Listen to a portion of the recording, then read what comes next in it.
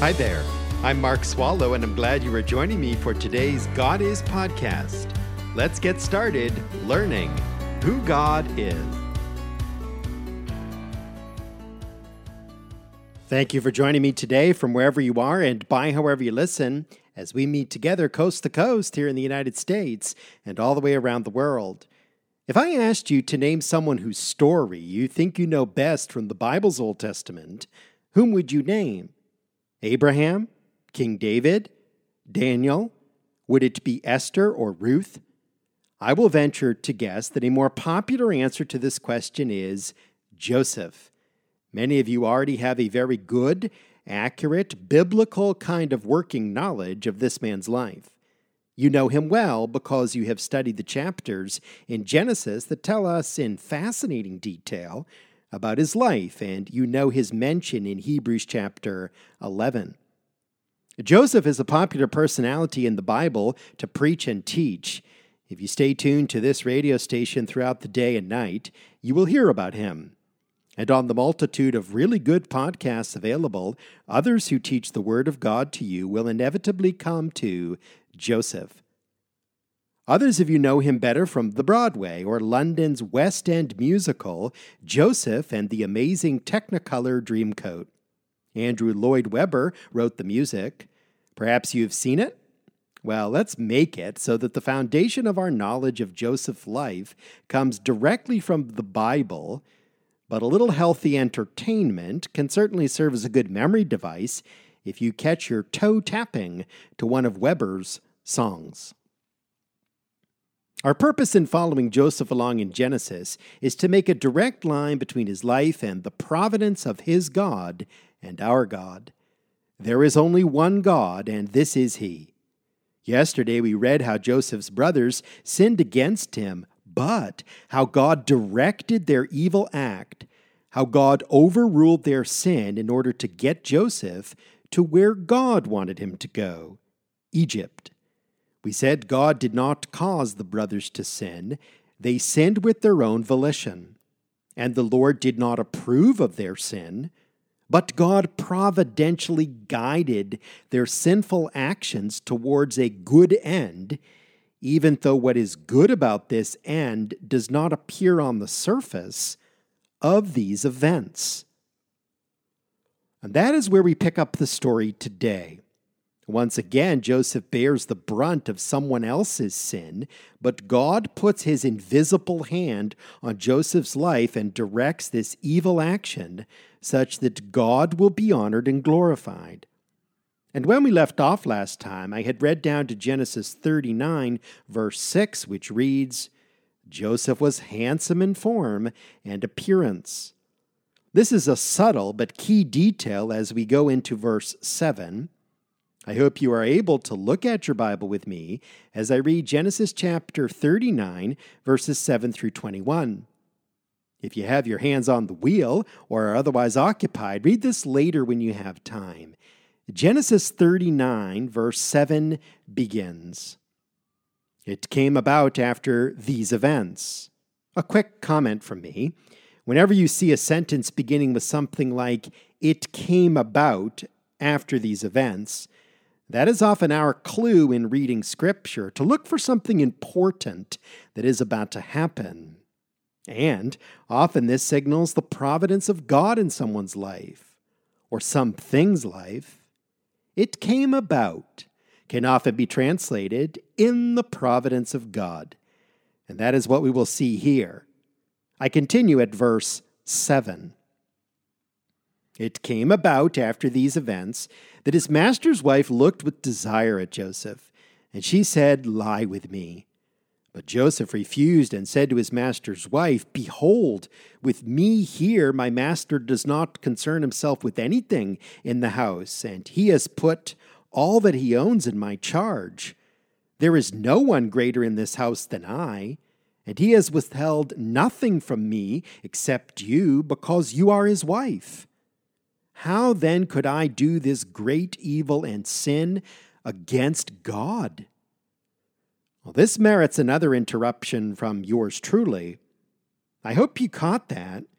Joseph has the strength of character to say, with no one else around except Potiphar's wife, "How could I commit this great evil and sin against God?" Well, this shows how godly Joseph is. And please notice the emphasis, evil and sin. It would not just be sin to slip into the bed with this woman, it would also be evil. And that would be evil committed against God. Joseph understands that all our sin is a sin against God. Would Joseph have been sinning against Potiphar's wife if he had had sex with her? Yes. Would Joseph have been sinning against Potiphar if he had had sex with his wife? Yes, of course. Would Joseph even have sinned against himself if he gave in to the temptation? Yes. And yet his main concern is offending the Lord God. Consensual sex between two adults outside the bonds of marriage is an evil made against God. We will do well to keep this on our minds and in our conscience. It is easy to make excuses if or when we are in Joseph's place, but there are no acceptable excuses for adultery. The spiritual maturity and physical discipline over his body comes to the forefront in this episode of Joseph's young life. Verse 10. As she spoke to Joseph day after day, he did not listen to her to lie beside her or be with her. Now it happened one day that he went into the house to do his work, and none of the men of the household was there inside. She caught him by his garment, saying, "Lie with me." And he left his garment in her hand and fled and went outside. When she saw that he had left his garment in her hand and had fled outside, she called to the men of her household and said to them, "See, he has brought in a Hebrew to us to make sport of us. He came in to me to lie with me, and I screamed. When he heard that I raised my voice and screamed, he left his garment beside me and fled and went outside."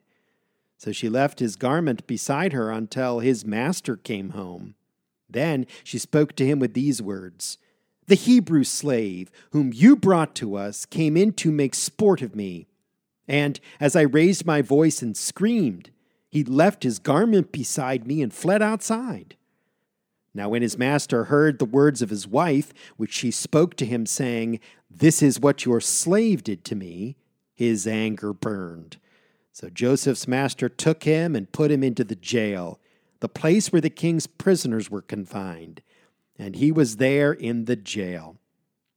But the Lord was with Joseph and extended kindness to him and gave him favor in the sight of the chief jailer. Here we go again. At first, Joseph's brothers sinned against him, and now Potiphar's wife sins against Joseph.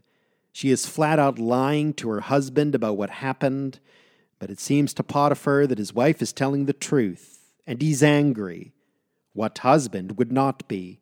And so he punishes the Hebrew Joseph by sticking him in the jail with Pharaoh's other prisoners. And we look at this and think, how could this be the providence of God? And you might ask me, are you saying that it was God's will that Joseph go to jail for an evil and a sin he did not commit? And I will answer you yes. That is exactly what I am saying, because I believe that is exactly what the Scripture is saying.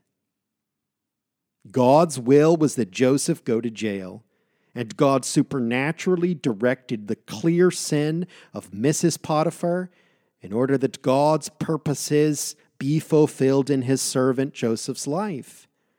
God has permitted this sin and is so directing it that what Satan meant for evil, what Potiphar's wife meant for sin, God will turn around for good.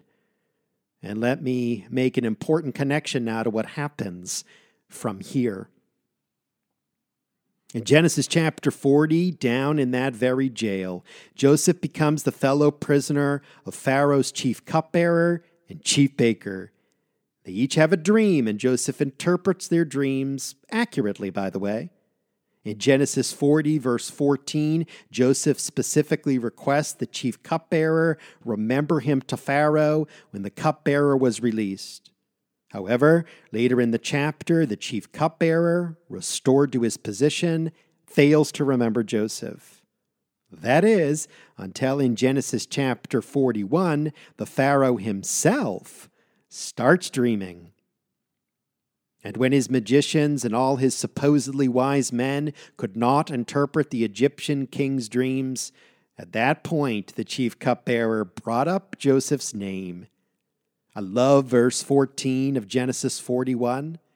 I have gone all the way down in the text to Genesis 41 and verse 14. Then Pharaoh sent and called for Joseph, and they hurriedly brought him out of the dungeon. And when he had shaved himself and changed his clothes, Joseph came to Pharaoh. Again, this is the providence of the living God. Over the course of time, Joseph has gone from visiting his brothers at Dothan in Canaan, out tending sheep, to in chains and dragged as a slave down to Egypt, purchased by Potiphar and put in charge of his household, then exiled to jail as a prisoner, and now clean shaven and wearing the proper attire. Here is Joseph standing before the mightiest ruler in the world, the Pharaoh of Egypt. And all of this because God permitted evil and sin against Joseph, and then God directed, restrained and limited, and overruled such evil and sin so that here Joseph is, right where God wants him. We will return to Joseph tomorrow, but let me draw all of this back to Eve and Adam in the Garden in Eden. We ask, why did God even allow evil and sin into the garden? Our answer, because God can direct evil and sin such that he will be honored and glorified. As Joseph's life demonstrates, God has a purpose for permitting that which is evil. Okay, much more on this tomorrow on God Is. Thank you for listening to this God Is podcast. Drop me an email and tell me what you think. mark@godisministry.org. That's mark@godisministry.org. Please do share this with others, and be sure and join me for the next one.